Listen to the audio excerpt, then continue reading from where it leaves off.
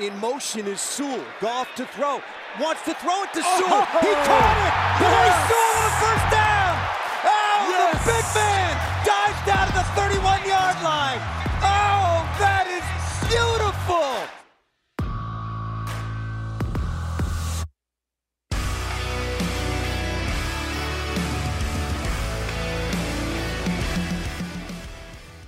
Welcome to the Twentyman Huddle podcast. We are in the middle of training camp. I am joined by Detroit Lions veteran left tackle Taylor Decker. And Taylor, does training camp get easier now? This is what camp for you? Is this eight? Yep. Does it get easier? Does it get harder? Is it tougher on the body? I mean, you definitely have more miles on the body. I mean, I would say, the staff is doing a good job of managing reps and managing workload, with some of the guys who – got some more miles, got a lot more games played, game snaps and stuff like that. I mean, I will say the one spot that you do have an advantage as a veteran and somebody who's played is, the offensive system, and there isn't as much angst to go out there and perform every single day because you've done it and you're confident in it. You can get yourself a day off here or there, or you just understand kind of what's going on that you don't feel like you have to be in there every single time. Is that kind of... Well, when I'm practicing, I'm doing every rep. I'm just, you see the young players, they're trying to digest the playbook. They're trying to think on the fly. Sure. They can't process the information as fast. That doesn't mean they're not studying. But just from, a veteran player standpoint, I've seen every defense and all the blitzes and stuff like that. So I know what to expect. So I can just go out there and play a little more free and with a little, I guess the word would be less anxiety. Sure. The guys are thinking of what's going to happen and anxious. And things aren't going 100 miles a minute like they are for younger guys. How's maybe Dan's camps a little bit different than some of the other kind of regimes you've been a part of here?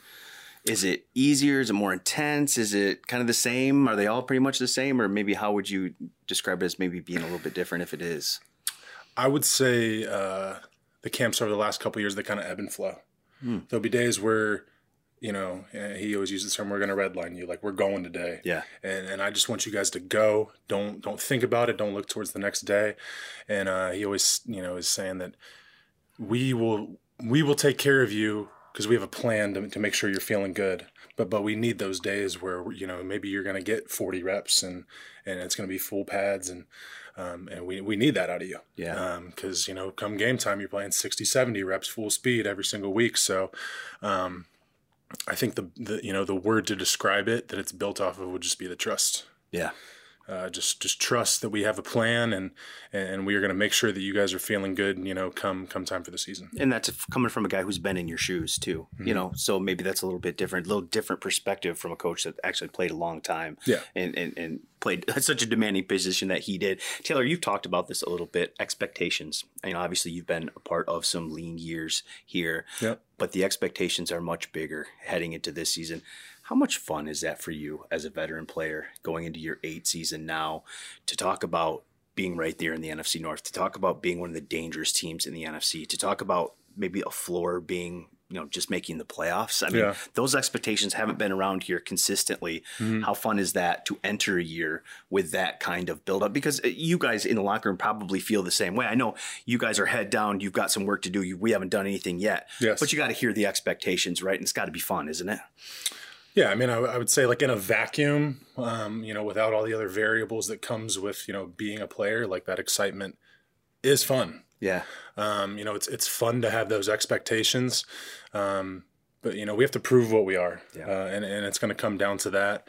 And I feel like I've been like craving this sort of potential. Yeah, I bet.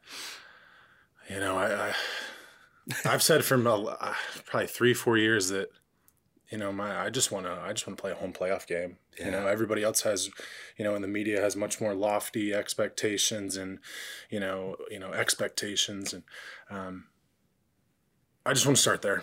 Can you? I just want to start and trying to. Yeah, I just want to start by trying to win the division, and I'm not going to sit here and pound the table and say like it's going to happen.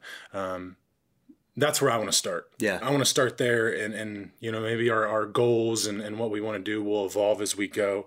But man, Ford Field, if we got a home playoff Can game, you even imagine, Taylor, Be incredible. What that would be like. Yeah. That would be so fun. It would be like so one of those Taylor Swift concerts where they're talking about the seismic earthquake and all that. Yeah. It would, because those people are so hungry for it too, and they would show up, in force, and that would be such an advantage. Well, let me ask you this then. Looking at the roster, looking at some of the young guys, looking at it. Now, look, it's 10 days into camp, right? You've got a long ways to go, but do you like the pieces that you have? Do you think you've improved this roster enough where you can compete for some of the goals that you're talking about? I think so. But again, that's all theory. And again, we have to prove it and all the blah, blah, blah, player speak, coach speak. But that's true. That's the true nature of it.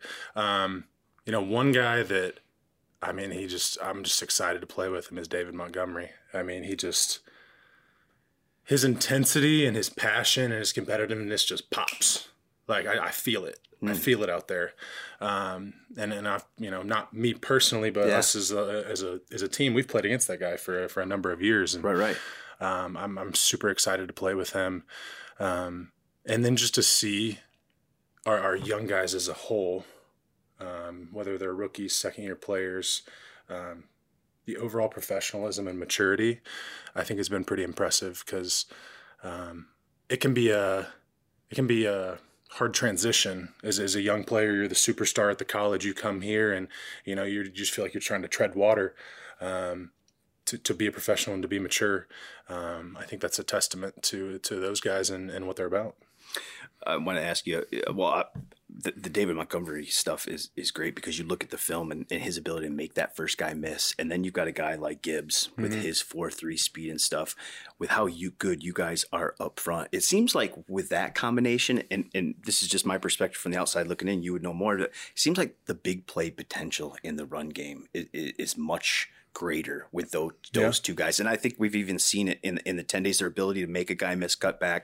Is that kind of maybe the one thing that David and Jameer bring? And look, DeAndre Swift and Jamal Williams were terrific last year, over 1,800 yards and 23 touchdowns. And those guys were great and they did their job.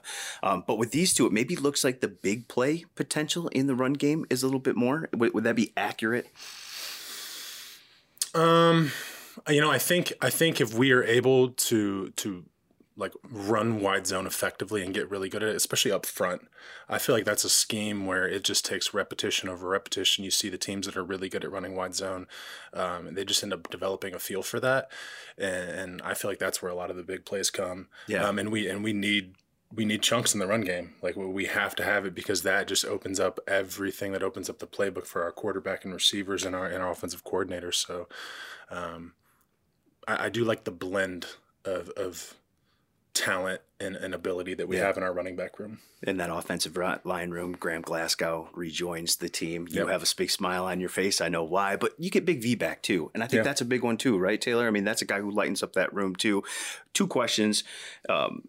How fun is it to have kind of that whole group back together again? You guys haven't played with your top 5 in 2 years, and even with how good you guys have been. And then just maybe Hank and his ability to kind of make that whole room work. I mean, you look at guys like Matt Nelson, Evan Brown, who stepped in and played really well. It seems like his ability to build depth is great. So getting Graham, Big V back, just how much fun do you guys have in that room? Yeah. And then just how maybe Frank ties it all together and keeps everybody kind of on track, but having fun too, because it seems like a fun room to be a part of. I would say, first, I would say, like, if you've been the guy that's been out and been hurt, like, how much that sucks, and you almost feel secluded and like you're not as much of a part of it. You went through it a couple of years ago. I've done it, a couple times.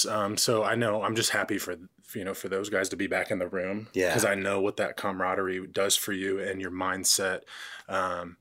But yeah, just having everybody out there and having a full unit out there being able to practice, like, this is a very high performance business, but man, we make it fun. We make it so much fun. Yeah. We're always cracking jokes, but we're still going to go out there and have our expectations to perform. So, I mean, it's just a fun group, man. I think Hank's done a good job. Sorry. No, you're good. I think Hank's done a really good job of kind of, encouraging kind of a family atmosphere in there and to support one another and he supports us. And, you know, if he has to get on us a little bit, he will, but we know it's coming from a place of love. How much pride do you have when people talk about the Detroit Lions? The first thing they talk about, the strength of this football team, is the offensive line that you're a huge part of, that you're the anchor of on the left side. I mean, it's cool. It's super cool. Like, you know, I've played a ton of football, but it's cool to be a part of a unit that has the potential to be a difference maker. Yeah. And I feel like the organization has been building towards that for a long time. And, you know, to see us be able to go out there and perform and you know, hopefully perform even better this coming year. You know, I know I'm a grown man and everything, but it's fun. I can imagine. Fun. Yes. So. All right, I want to finish with this, a little word association kind of. I'm going to say a name of the guys that you face every day along that defensive line, and I want the first word that comes to mind when I say a guy. That's the one we go with. Got the rules? Yeah, I think Can't think of it ahead of time. Here we go. I think so. All right, let's first start with Aiden Hutchinson. Relentless. I like it. Yeah, he is. Do you want me to riff on that or explain it? Yeah, we can riff on it. Let's do it. Well, one thing I would say about Aiden is he's definitely added some muscle. He's bigger. Yeah. And we can feel it with his power in the rush in the pass rush. And man, he's what you want in your first round pick. He really is. Yeah. And seems like it's all about ball too. Yeah. I mean, that he does it right. And I will give him his kudos for that. And he was running the conditioning test and I was like, did you gain any weight? You look bigger. And he said he did. So, you know, he obviously got some good off-season work. And that's what he said this offseason. One of his goals was, going from your first year to second year, that second year, that second off-season, I mean, you're not training for the 40 and the bench and the combine and all that stuff. You can actually look at tape and see where your deficiencies are, game-wise, body-wise. Yeah. And you can spend that whole off-season focusing on it. He said, that's what I did. I needed to get bigger and stronger. And kudos to him. It sounds like he's done that. Yeah. Charles Harris. I could probably use the same word. I would say he is probably the most consistent effort guy. Yeah. I take the majority of my snaps against him. Yes, you do. And it doesn't matter if it is a walkthrough, shells like today, full pads. He is always trying to work something within the framework of the practice. Yeah. But I know I'm not going to get a playoff against him. And, man, those guys are a handful to deal with because it's run game, pass game, everything. Like, you've got these people pretty excited now. We're only 2 in. Yeah. I'm excited. I'm excited to be able to compete against those guys because I know they're going to make me better. Yeah. I know that's all you can ask for, right? There's days early in camp where Charles was testing power on me. And today all of a sudden he's working hand moves up the field. And I'm like, all right, I see what you're doing. It's a chess match, and we're about the same age, and just going back and forth every single day. It's good for me. Guy with a chip on his shoulder too. Went down last year. You know what I'm saying? Not being able to play, the injury, having to fight through that, the off season, coming back, and strikes me as a guy who's ready. I don't know if our media staff would want me to say this, but I thought early in camp last year, I thought he was our best defensive player. Yeah. Maybe I'm biased because I was going against him, but man, he was on it, and it seems like he's kind of picked up where he left off. And I think we got a lot of playmakers on defense. People can't forget we're only 2 years away from him having a 7.5 sack season. That's production in this league, and a little bit more limited snaps that year too. 100%. John Kaminsky, let's go Kaminsky. Ooh, tone setter. Tone setter. I see him as a tone setter, and. These first 3 guys, they're in the framework of they are going to go every single play. And I feel like he's going to bring that physicality every single play where maybe he's not necessarily making the play, but he's setting other guys up to, and he's happy to do it. 100%. Yeah, he feels like that unique position perfectly. Glue. He's a glue guy. Yeah. That's what I think of him. Yes. Every roster needs a guy like John Kaminsky. Makes everyone around him better. A couple years ago, he was on the Atlanta Falcons, and he didn't end up playing. But we were trying to game plan some stuff for him. He's a good player. Josh Paschal. Power. Yes, he's a powerful guy. You just see his lower body and just the way he's built. He's a powerful guy. Similar. I feel like he's in a similar vein is Kaminsky. Yeah. Is that role kind of that he player. fills. Kind of a guy who's, 3-4 DN, but, and a nickel, if you need him to slide off the DN, he can. If you need him to slide inside, maybe undersized 3 technique to pass rush. But he's a powerful guy. Really good to sets a good edge against the run. Oh, yeah. That kind of stuff with the strength. Mm-hmm. James Houston. Smooth. He's smooth. He is smooth, isn't he? Yeah, he is a smooth player, and he's just got the rare, unique gift of just natural bend. Yeah. I feel like that's just something that you have or you don't, and you can't really teach it. If you have it, you can build upon it, but not many guys can dip the corner or have the ankle mobility and can dip their hips and maintain balance. And speed. Yeah. He's smooth with all of his stuff. Romeo.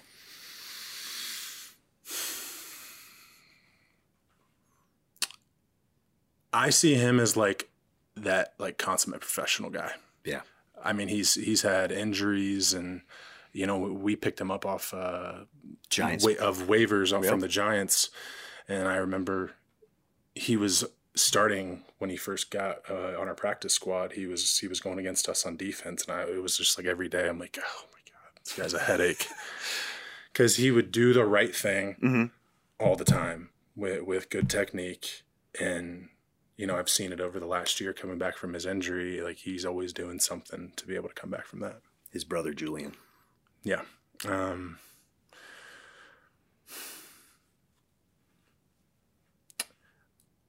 Especially in games, I feel like I see violence out of his hands. You'll see sometimes he'll come downhill on a guard, and he'll just strike him with his hands, and he's popping people.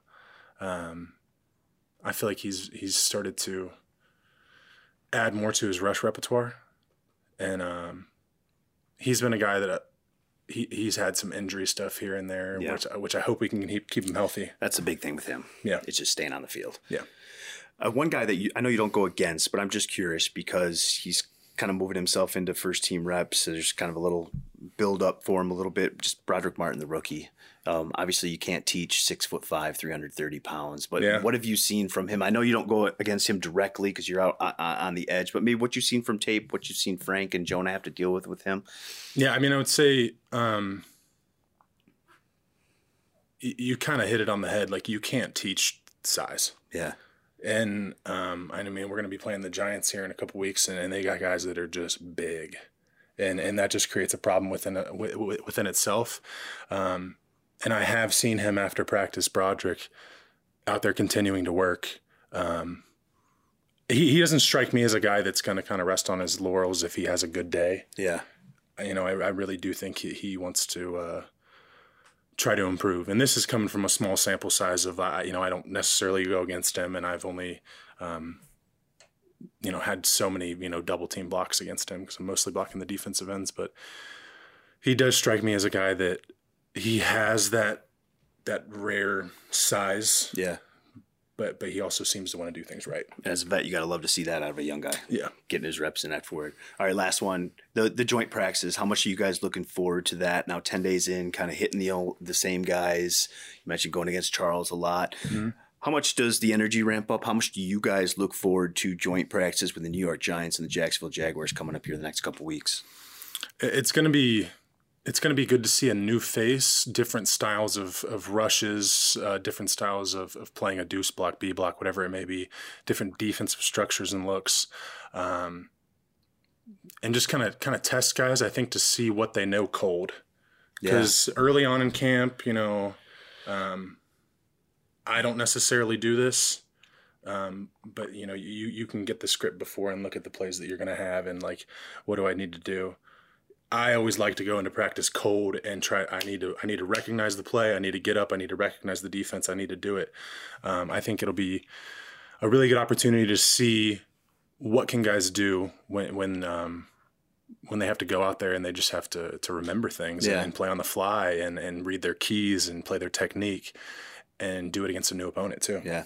And I know fans are going to be looking forward to seeing some of the new pieces on the offense. But look, that offensive line, and you guys, you lead the way. Everything you guys are going to do offensively is because you big guys up front. It's fun to watch you guys. I appreciate you taking the time, and I can't wait to see these joint practices in the next couple of weeks. Appreciate it. Thanks, man.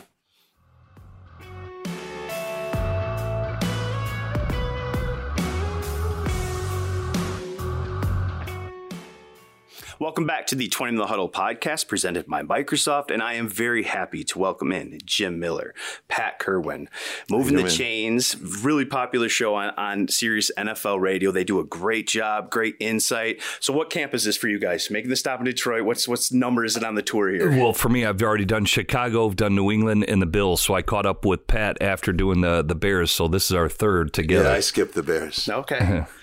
I don't think people in Detroit are going to mind that too much here, Pat. You're going to beat them anyway. I don't think Pat minds it either. But guys, look, you guys make these trips, and I know Jim and Pat, you guys were here last year as well. We are many, many years now. Yeah, and you guys are constant. But this year, does it feel a little bit different to you guys, just with the expectations, with where this roster's at, with kind of the excitement surrounding the team? Does it feel different? I'll say this. The second I knew Dan Campbell as an assistant coach and a player.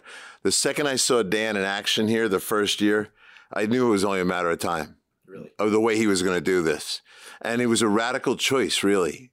And the guy had a vision. I don't know that would you call it typical the way he saw he was going to run this, but I don't think it surprised me and Jim that we'd get to this point in 3 years. Yeah, and for me, because I live locally here, I'm very in tune with the buzz about this team, and what they're trying to do and how really, Sheila Ford Hamp has gone about building this. So I've kind of seen the inner networking of it and also the perception of what fans perceive on the outside. Yeah. There is a buzz about this team, and there is an excitement level from this fan base that hasn't been here in quite a while, and I think rightfully so, because I think they're doing it the right way. And I'm glad you mentioned Sheila, because it doesn't seem like that optimism is driven just on because the roster looks good. Like, you look at the coaching staff, you look at what Brad's done in the draft, what he's built, what he's added in free agency, and then Sheila Hamp providing everything financially and the support that they all need. It just seems like from players all the way up top to bottom, it's trending in the right direction. That gives you so much optimism. I'll tell you where I see the trend. You always got to beat your own division.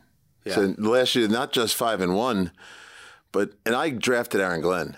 So I know who he is and how and there's another example of Dan's patience. A lot of guys would have fired Aaron in the middle of that early phase of this, and he thought better of it. But when you start winning your division like you did, and you're winning and you're scoring in the high 20s, and you're giving up in division play under 20 points, that's the foundation to success, because now you got a chance to win a division. Yeah. Something that hasn't been done here since 1993. And look, it's the first time there's not a Hall of Fame quarterback you got to go through in Green Bay. That makes a little bit of a difference, too. There's a lot of guys celebrating that. There's some uncertainty there. But do you like Detroit's chances in the NFC North with what the other teams are doing? How do you think that division kind of plays out? Well, a couple of things I'd say.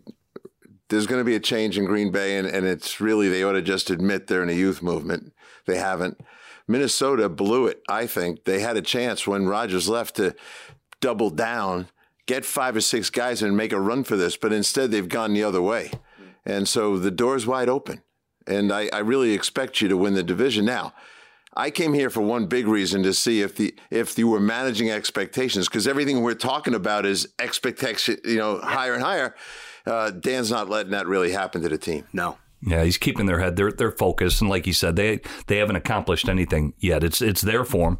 I definitely think it's a wide open division that they can achieve all their goals, win the division, potentially make it to the playoffs, and I think it would be another step in the right direction of what they're trying to build. And they've made a lot of moves here. Brad Holmes, people forget he conducted 8 really good drafts out there for the Rams to build them into what they were, and then comes here, makes the trade for Goff, acquires those assets, and I'll tell you what, man, he has not missed on many picks at all. This was a great draft, in my opinion, and this whole draft class will be contributors for this team, from Jack Campbell to Sam Laporta. I think Broderick Martin will get rotated in there. Branch is a great player. Yeah. Who they drafted from Alabama. This is a very good secondary now that was somewhat suspect. And that maybe leads to Jim talked about what they did in the draft. What about how they supplemented that in free agency with getting a guy like C.J. Gardner-Johnson, Cam Sutton, Emmanuel Moses, some of the other pieces, Pat? Because, I was in this business and we had a hard team, a bad team, and trying to recruit for a bad team when multiple teams want a player is very hard, but people want to come here. Jim and I interview a lot of players, and whether it's Campbell or Goff and what's going on with the offense, it's not hard now to get guys to want to come here. Which, how long has it been since that was the case? I used to love to compete against you guys. Yeah. Oh, it's you or Detroit. Good, we're going to get you. That's not the case now. No.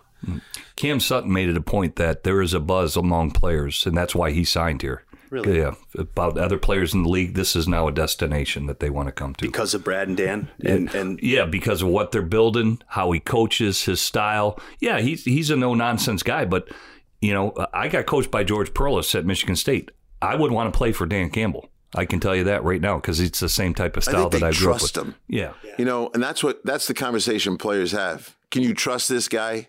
And they're getting a lot of yeses. Does it make a difference that he's been in their shoes? No, obviously there's been lots of players that have become former players that have become coaches, but it just seems like Dan's not going to ask anybody to do anything that he hasn't been asked to do himself or done himself. You know what I'm saying? Is there that kind of respect that comes with that? When I broke in the league, it was under Bill Cowher, former player, and I did.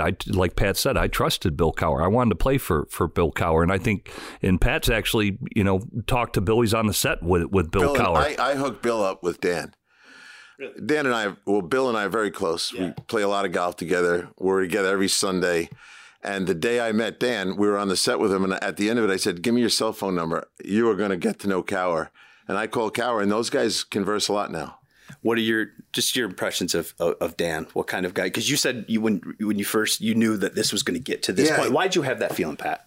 Because I think he knows the kind of players you need. And he wasn't afraid to get rid of players, even guys with big names, out of here because you're not really going to be the Lion the way we want a Lion to be. So he was bold in those things, and he didn't make many mistakes. He also is, this is the part I don't think the fans understand, how patient he is.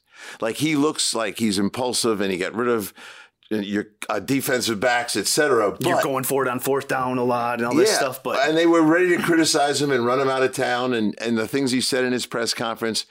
So, the East Coast mentality where I come from, they thought, who's this guy, But when I really study how he handles his roster, like, he has a 3-year plan for every player. Yeah. Now, you can blow that up yourself if you want, but he's willing to stick with you, just like he stuck with Aaron, for 3 years. And that's when he thinks if you don't deliver by 3, that's a long time. Most young head coaches like him get fired in 3 years. When you hire a guy that's never had any experience, many of these owners are going to fire him in 3 years. Right. They're just playing Russian roulette with the guy. But this guy doesn't understand how to get players ready. He challenges them in their meetings. I know he does, and I know the things he says. So I think you got the ingredients now. Then you got to deliver in the games, and I think he got the quarterback. Remember when no one wanted Goff? Yeah. I don't hear any of that anymore on the radio. 29 touchdowns, 7 interceptions. When he hasn't thrown an interception, 324 passes. Nobody was playing better down the stretch at the position than Jared Goff. The last 10 games of the year, he was incredible how he played. Just efficient, getting rid of the ball, his processing the information, not getting sacked. All those things matter. And he's a better player. And both Brad Holmes and Dan Campbell, they believe he is better now than what he was when he finished the year. He'll be this. He says too. He feels better about just the situation that he's in, and he thinks he's playing better ball than he was when he was playing at his height in LA too. And he was playing some pretty good football. He threw 300 times without a pick. He knows where to go with the ball. He has people that can catch it. Now he has a young tight end. We talked to him this morning about it, that he's nurturing. He knows the middle of the field is going to be open. Yeah.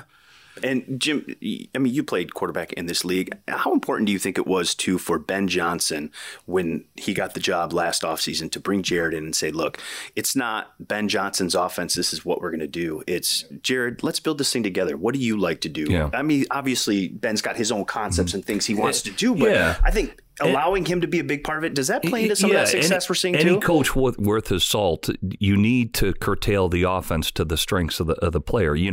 These guys that come in and just say, hey, this is my system, this is how I want it run. It's just bad because there's going to be bad fits. in terms of players. And so you have to adapt, you have to adjust, you've got to curtail your play calling to the strengths of the player and then minimize the things he doesn't do well. I think we all know Jared isn't a guy where you're going to move him around a lot, but like that chili roll game that they do, the half roll, that sets up perfectly for his game, for his play action stuff and what they want to do. And he can process information as good as anybody and get the ball out of his hand. And by the way, the NFC, Rodgers goes to the AFC, Russell Wilson goes to the AFC. Mm-hmm. When you look around, Jim and I get on the radio and we go, make a case against Goff. Right. Yeah. Right. Jalen Hurts is in that conversation, and then... Yeah, you got Dak. You got very few guys in the NFC. Jared Goff's right there. Right there. There's no question. And the offense, I've been to a couple of camps now. The offense here, unlike some of the other camps I was at, is way ahead of the other offenses I saw. And that's great that they get Ben Johnson back too. Obviously, he flirted with some head coaching gigs. I think that's going to be in his future. But credit to him too to come back here. Yeah, I had him on the podcast right after he decided to do it. And he said, "Look, I've got some unfinished business, and I'm not ready yet." Credit to him, right? To say, hey, I got a good thing going right here. I kind of want to keep this going. I want to learn some more before and be more prepared before I step into that role. I've helped a lot of guys get head coaching jobs. I always tell them, do not take a bad job because you're not going to get a second chance. Be patient. Keep building your resume, and a better job will come along. And you might have that happen here, in a year or so. So, yeah, it's fun. Look, we've been here and done things like this for this organization multiple times, and sometimes we had to kind of wing it like, well, good luck, not now. No. This is a real deal. We talked about the offense a little bit. Could you imagine playing behind this offensive line? They're tremendous. I mean, isn't that kind of the catalyst of what everything on the field is going to be? Is obviously it starts up front on both sides of the ball, but offensively, especially when you talk about this team, I think everything first and foremost is, man, that offensive line is really, really good. Yeah, there's we do our position rankings every year. The Lions are in the top 5 for their offensive line. Probably Philly was there. Dallas is a good offensive line, but Detroit is right there in terms for pound, and they added to it. And again, think about guys who were once here, left, and wanted to come back, and that'd be Grant Glasgow. And they got even more depth now, in my opinion. Hopefully a healthy Vitae, but Penei Sewell was a great pick. Obviously, Decker. Ragnow is probably the strongest center in the league by far. And Jonas Jackson was a Pro Bowl a couple years ago, too. So it's just right across that line, just veteran guys. And I knowing Dan enough, Dan's going to say, we had that same line last year. We had the same line the year before. So it's got to be more than that. Yeah. The defense, I'm still, look, we throwing a lot of flowers out here, but they still need to get better in the defensive line. 100%. And they should be searching for that. And they might have a player or two to give if they can get their hands on one. They're hard to find, but your typical chance of getting one is contractual reasons, not talent reasons. So someone who can't afford to sign, that's the kind of guy that you should go after. And I think they have their eyes open and looking for stuff. Yeah. And, I think they've got some guys coming back that played a lot in rookie. Obviously, Aiden Hutchins, some of those guys that they're thinking. I like the outside guys. Are going to develop, Broderick Martin, maybe a young guy that can do something. Levi Owens-Enrique, who they didn't have last year, could maybe give them a little something inside. I said to Jimmy this morning, when you miss on a defensive tackle for medical reasons or talent reasons, if you miss on that, we all know if you miss on a quarterback, it's 5 years before you're better again. Yeah. You miss on a defensive tackle that you're counting on to be a star, it could be 3 years before you get in a position in the draft to get the next really, really good one. So hopefully he comes around. But I don't think they should just sit around. No, and I don't think Brad will. Because they know. I mean, you look at last year, right? It was almost a tale of 2 seasons. First 7 games of the year, they're 1-6. They're allowing 32 points per game. You look at the last 10, that number drops down to a little bit over 20. That's 11th best in the NFL. And with how good this offense is, you saw the result, right? Yeah. I think if this defense is just marginally better, we're talking about in the teens they're somewhere. Going to be better. This football team is going to be so much better. Would you guys agree? Absolutely. I didn't understand the criticism you guys were getting for drafting the middle linebacker. We love that guy. Jim and I interviewed just about every guy that was going to be a first, second, or third round pick. He was by far the smartest football player we talked to. He'll have no problem running this defense, managing it, coordinating it. And in the meantime, all the guys who had to play last year that are going to be backups now are full-blown starters. Yeah. You got guys all over the place that can play linebacker, and that's a good thing. Yeah, Rodriguez, and I thought he was a pleasant surprise last year. So yeah, I think especially the secondary. The secondary's night and day better than what it was. 100%. Yeah, so they've got some players now, and they'll be just fine. And you'll get Jameson back someday. I saw him today. Every time he catches an out route or goes past the I like that. That speed's different. Oh, he's different. It's different. And he's a game changer. Good things are coming. And then we wrapped it up with Coach today going, after all the things we just said, you get to turn around and see Hendon Hooker working out by himself out there. Yeah. What a great idea to draft that guy. 100%. It seems like a terrific guy doing everything the right way. The arm strength, you saw how he played. I think that injury, he wouldn't have been there for them had he not suffered that injury. And I think that's one that they're going to benefit from. And you don't need him right away. No. It was the perfect place for him to come to. We've already talked. Yeah, and it was full funny. I talked to him at the Senior Bowl, actually. I ran into because he went down there, even though he couldn't do it, but just wanted to be part of the meetings and kudos to that young man, right? And I asked him, what would you like going to a place like Detroit where you could learn behind a guy, or do you want to play right away? He said, I get to learn behind a guy like Jared Goff, a guy who's done it at a high level in this league for a long time. Sign me up. I'll do that. You know how much better I'm going to get? And that was his approach and his mentality, which you've got to love that in a young player. It's a good problem to have because I think a lot of people thought that maybe Jared Goff was just going to be a bridge quarterback. I don't know if you can look at him like that anymore. I really don't. No. And let this Ben young will take man him with him when he gets his job. Yeah. Let's be. Here's the one thing I'd say to the fans that listen to this. I've seen a number of teams have this big emotional momentum. Mm-hmm. It happened to Houston the first time they were going to be good. And I'll never forget talking to them. They lost their opener to the Jets. And the fans immediately want to revert back to, here we go again.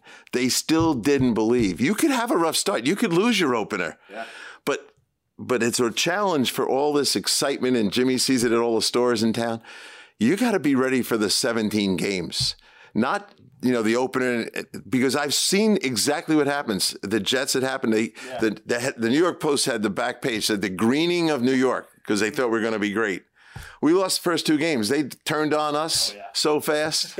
And Kansas City, first game of the year at Kansas City, home against Seattle. So to your point, two very tough matchups, but it's a long season, 17 games. I just hope that they're really fans. All right, I want to finish with this, guys. The most interesting part about your visit here, was it somebody you talked to? Is it maybe something you got inside information on that you just are excited about, or just something from the outside looking in? What's one really interesting thing about this visit here? I told Dan Campbell and Brad Holmes as well. There's a lot of coaching because this is such a staff that has played the position, like Mark Brunell. I mean, you bring in John Fox as a coach, and Aaron Glenn has played. There's a lot of coaching that's going on in between each and every play. I've been on teams personally, and we see it on the camp tour where nothing is brought up. You wait till after the practice and you coach up via the tape. Reviewing, hey, this.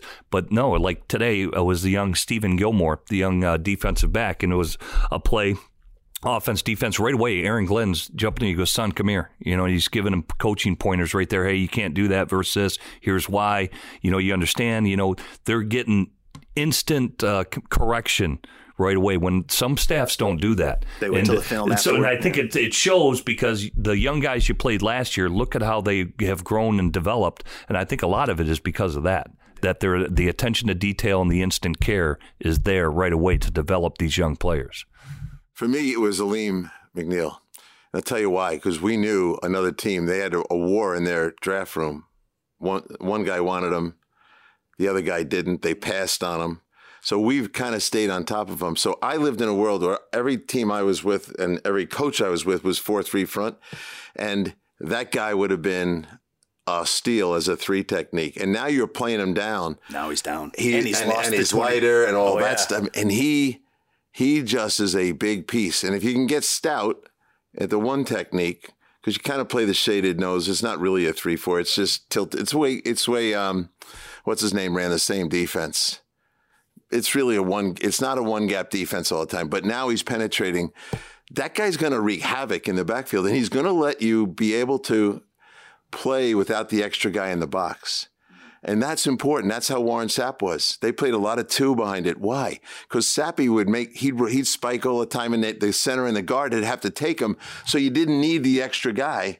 And that's what's going to happen with McNeil. So when I saw him today, how as fast as he is off the ball. Good day to come. He had a couple plays in practice today where and he's lost weight. He admitted he's lost 24 pounds. I wouldn't say it to him because it's not my place, but he made money today. Yeah, and the funny thing is I've stopped both Frank Ragnow and Jonah Jackson after, seeing Aleem and the weight being lost. I said, did he lose any strength, losing 22 pounds? No. Heck no, he didn't. No. He said, nope, lost zero strength. That's just quicker. That's a linchpin to your defense. Yeah, 100%. And it's really important when you want to structure your secondary that you have a guy that they're scared to death of inside. Yeah. You got the outside guy, and you'll just slide the protection. But to have a guy in there now, pretty good deal for you. Well, that's exciting to hear. It's exciting that you guys were here to get your perspective. Jim Miller, Pat Kerwin, you guys do a great job moving the chains on Sirius NFL Radio.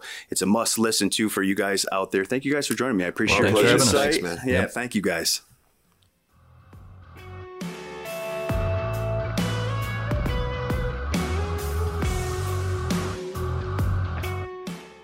Welcome back to the Twentyman the Huddle podcast presented by Microsoft. I am very happy to welcome in Ben Solak from The Ringer. Ben, you do a terrific job with The Ringer.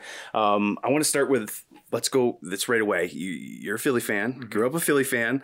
So let me ask you about C.J. Gardner-Johnson. Obviously a guy who Brad Holmes identified as a guy who could be a huge piece to this defense, a versatile guy. You look at Philly last year, played 400 snaps at safety, 200 at nickel, 200 in the box, a guy you can move all over. How big of a signing was that for Detroit, and just what kind of player is Detroit getting in C.J. Gardner-Johnson? Yeah, a really talented player. And the versatility is what makes him so valuable, right? Like when I first got here to camp, I was like, okay, so Chauncey's one of the starting safeties. Who's the other one, Kirby or Tracy? And you were like, no. Chauncey's playing the slot. And I was like, okay, well, when he was in Philly, it was primarily the deep safety. And the whole point of him leaving New Orleans was he wanted to be the deep safety. Now he's here in Detroit and he can play the slot for them. But then in different packages, you can put him back and play safety. And you bring Brian Branch onto the field and it just snowballs and it snowballs and it snowballs, right? There's so many defensive packages you can play that other teams can't because they don't have a Chauncey. And when you play as much man coverage as Aaron Glenn does, asking your safety to come down in the box. Some defenses ask that safety to be really good against the run. Other defenses, like Glenn's, need him to be able to cover slot receivers. Yeah. And that's literally what Chauncey was doing for like 4 years in New Orleans. You can't find a better safety who can play over the slot than you can in Chauncey Gardner-Johnson. So it's a great fit. He's a very valuable player. He's a vocal player. He's a leader in the sense that he's a tone setter, right? Like, you know what I'm saying? Like he will be no nonsense. He will be aggressive. If the defense is not playing well, he will make it a point and outline that, which is a good thing to have when you still got some youth there in the defense as well. And so Chauncey's a very valuable piece to a defense that hopes to continue to be more and more versatile in the back end. And a defense that hopes to get more hands on footballs, have a little bit more ball skills. Yep. So you look at a guy like that, right? 6 interceptions, tied for the NFL lead in only 12 games. We saw it with Kirby Joseph, right? Cam Sutton has that ability too. So it's guys that have been brought in to kind of get hands-on footballs, be those ball hawks, turn the football over. That's been the big emphasis here with what Brad's done in the secondary. But Ben, when you're good in the secondary, just how does that translate to all of your defense? Yeah, I mean, it allows Glenn to do that, which he's wanted to do and what he's tried to do and what he's done in his first couple of years here, which is play a ton of man coverage and line up and beat you for 4 quarters. That they had indeterminate success with that, right? They had lulls and they have swells over the last couple of years. Obviously, 2 seasons ago, the secondary was unbelievably young. The entire defense was extremely young. Last year, they started to figure stuff out, and they have good stretches and bad stretches, like I said. But you end up in a point where you look at like Jeff Okudah and Amani Oruwariye, and you say, okay, we want to make an improvement in this defensive backfield if we're really going to be a team that just lines up and beats you in man coverage for 4 quarters. So you go get Sutton, you get Mosley, Mosley's great when he's healthy, right? You have Jerry Jacobs already in the building. And then Chauncey's kind of that kicker, right? Where you weren't necessarily planning on getting that done, but all of a sudden he's available. The market isn't what you thought it would be, and he's there on a 1-year deal. Brian Branch falls to you in the 40s. You didn't necessarily think he'd be. And he starts going, all right, well, if we're going to do this thing, let's do the thing, And so what you see, like the Lions were first in the last year in cover 1 rate. They were third in the league overall in man coverage rate. This team wants to just line up and play with their defensive backs and be able to match a variety of body types and a variety of receiver skills. And they're better equipped now to do that than they ever have been in Aaron Glenn's tenure, and that's what they're hoping for. And you know, just as I do, that when you talk about pass defense in the NFL, it's a marriage between rush and cover, right? Yep. And the cover part was the issue. I think you look at some of the guys they've got up front, what they can do lining up on the edges with Aiden Hutchinson, with Charles Harris. We saw what James Houston did at the end of last year. They're excited about Josh Paschal. John Kaminsky can do a lot of things inside, outside.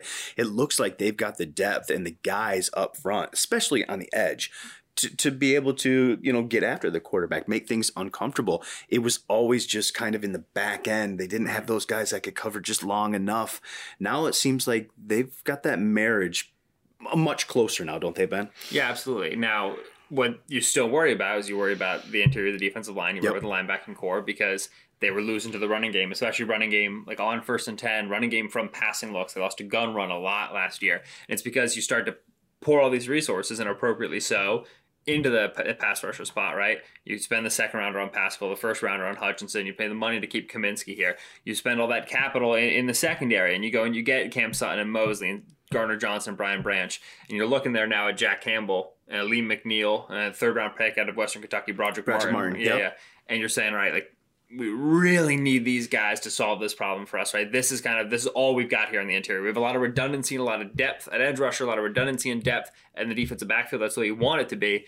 Now that core becomes really, really important, right? That's not the sexy jobs, not the fun jobs, not the stat sheet stuffing jobs. Yeah. They're the jobs that get you to that 3rd and 7 where that pass rush and that coverage can shine as well. So you're looking at that core as an important part of this defense. I had Pat Kerwin and Jim Miller on before you, and Pat, one of the things he's excited about was Ali McNeil.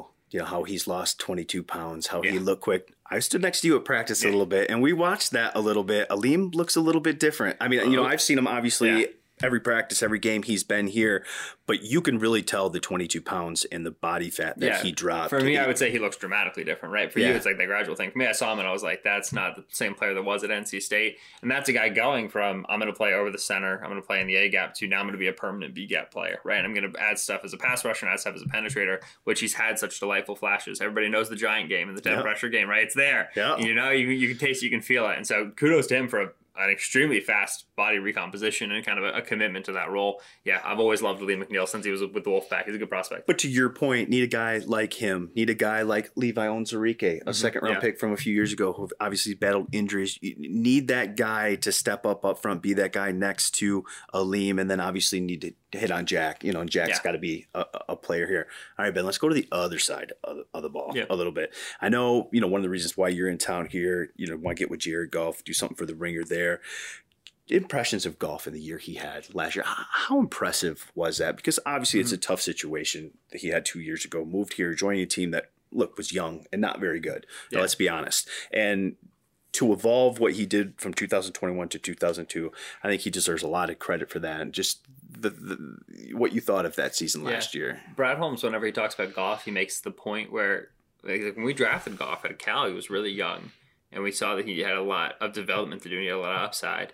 And then, you know, 4 or 5 years later, stuff with Sean McVay is fracturing. He's available in the trade market. And Holmes is the GM of the Lions. And he looks at Goff and he goes, well, he's still, like, actually really young for a guy who's been in the league for 5 years. He still has a lot of development and upside. Like the same thing that I saw when he was there at Cal, I still see now, where like he can continue to get better. So they go and they acquire him in the trade for Matthew Stafford, and the headline of that trade is Stafford goes to the Rams, and the Rams tossed Goff in as salary cap filler.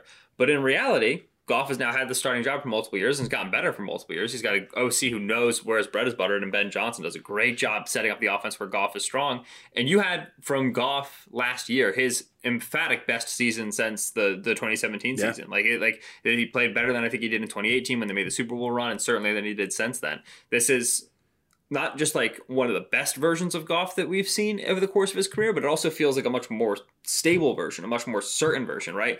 When you had 2016 Jeff Fisher, a horrible rookie season, to then this 2017-2018 explosion, you figure the truth is somewhere in the middle, and you kind of vacillate and settle, and now it feels like he's actually picking up, but he's mature, he's growing. You see this with a lot of the veteran quarterbacks in this system, right? Like Jimmy Garoppolo and Kirk Cousins, like guys who, okay, in their first few years starting, you're watching their prolific success in these offenses and going, is this them? Is this the coaching staff? Is this the play calling? Is this the system? But eventually you've just taken so many snaps in the NFL, like you have so much experience that you know what it looks like. You've seen it all. You've seen the blitzes and you see the changes and you know what you can get to and what you can get to. And you develop this veteran ability to just manage the offense. And I think that's where we're seeing Jared Goff right now. You know, when I look at Jared Goff in last season, the thing that impresses me the most is the 324 straight passes without an interception. But it's not just the 324, Ben. It's doing it while having the number 4 passing offense. Mm-hmm. You know, the number 4 overall offense, number 5 in points, and number 8 in passing. So it's not like you're dinking and dunking and you're doing this and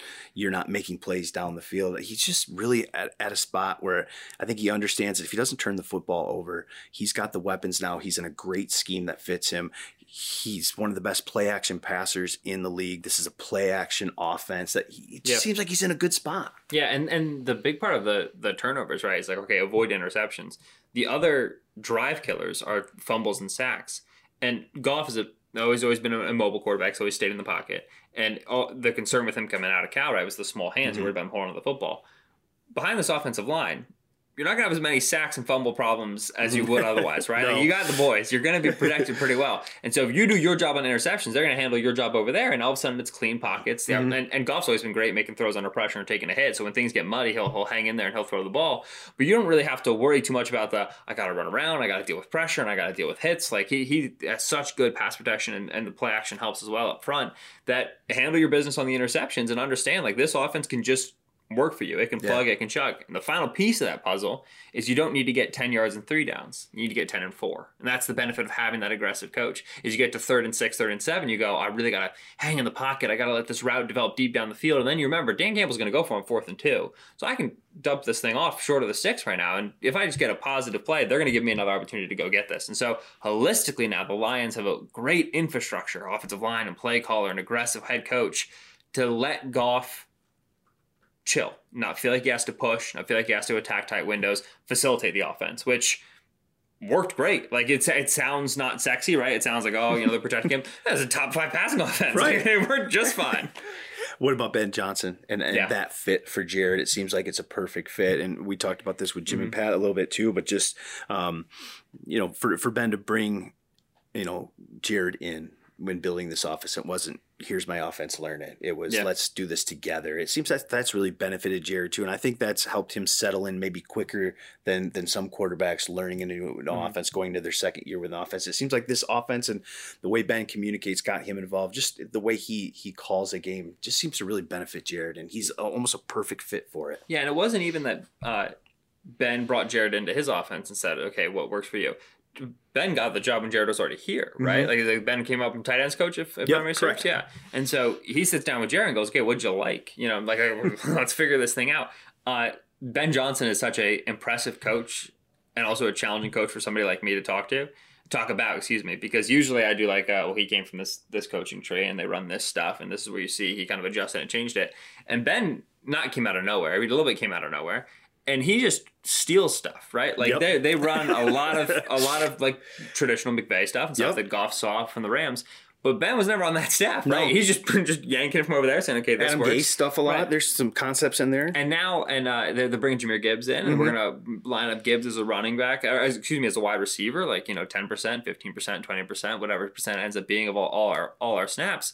And again, you go look at Ben Johnson and this offensive coaching staff, and you go, okay, who came up with this? Like, who's doing this? Like, who was on the Christian McCaffrey staff? Who was on the, Austin Eckler staff? Who's got a background in this? And the answer is not really anybody. They're just, okay, this is something that works across the league, and we have a guy who can do it, so let's go steal some stuff from some other place and put it together. And that, a lot of guys wish they could do that. Few guys can pull it off, right? It's a lot harder than it seems to graft stuff from different trees and build into cohesive offense. So kudos to Ben Johnson. That's why he was a hot commodity on the coaching market, and that's why he deserves that attention, is because not a lot of guys can pull off what he's pulled off here in a very quick period of time in Detroit.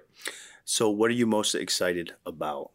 We'll finish with that. Just heading into the season, when you think about the Detroit Lions, what maybe excites you? What maybe concerns you? What's maybe that kind of thing that you go to when you're thinking about the Detroit Lions heading into 2023? Yeah. I love watching teams grow into contenders. I think it's really cool. I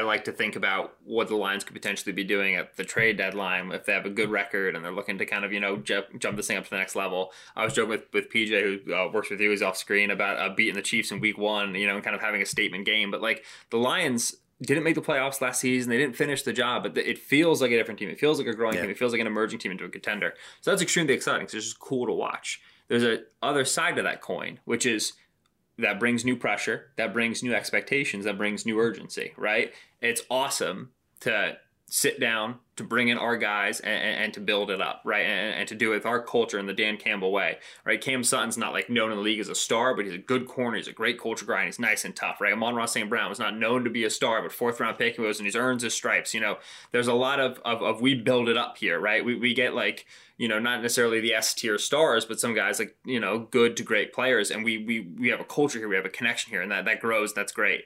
That's really nice and easy when just like the vibes are good. But once the expectations get really high and the pressure dials on, that's where you like to have stars that you can lean on. That's when you like to have guys who have been there before, not be a young team, but be an older team.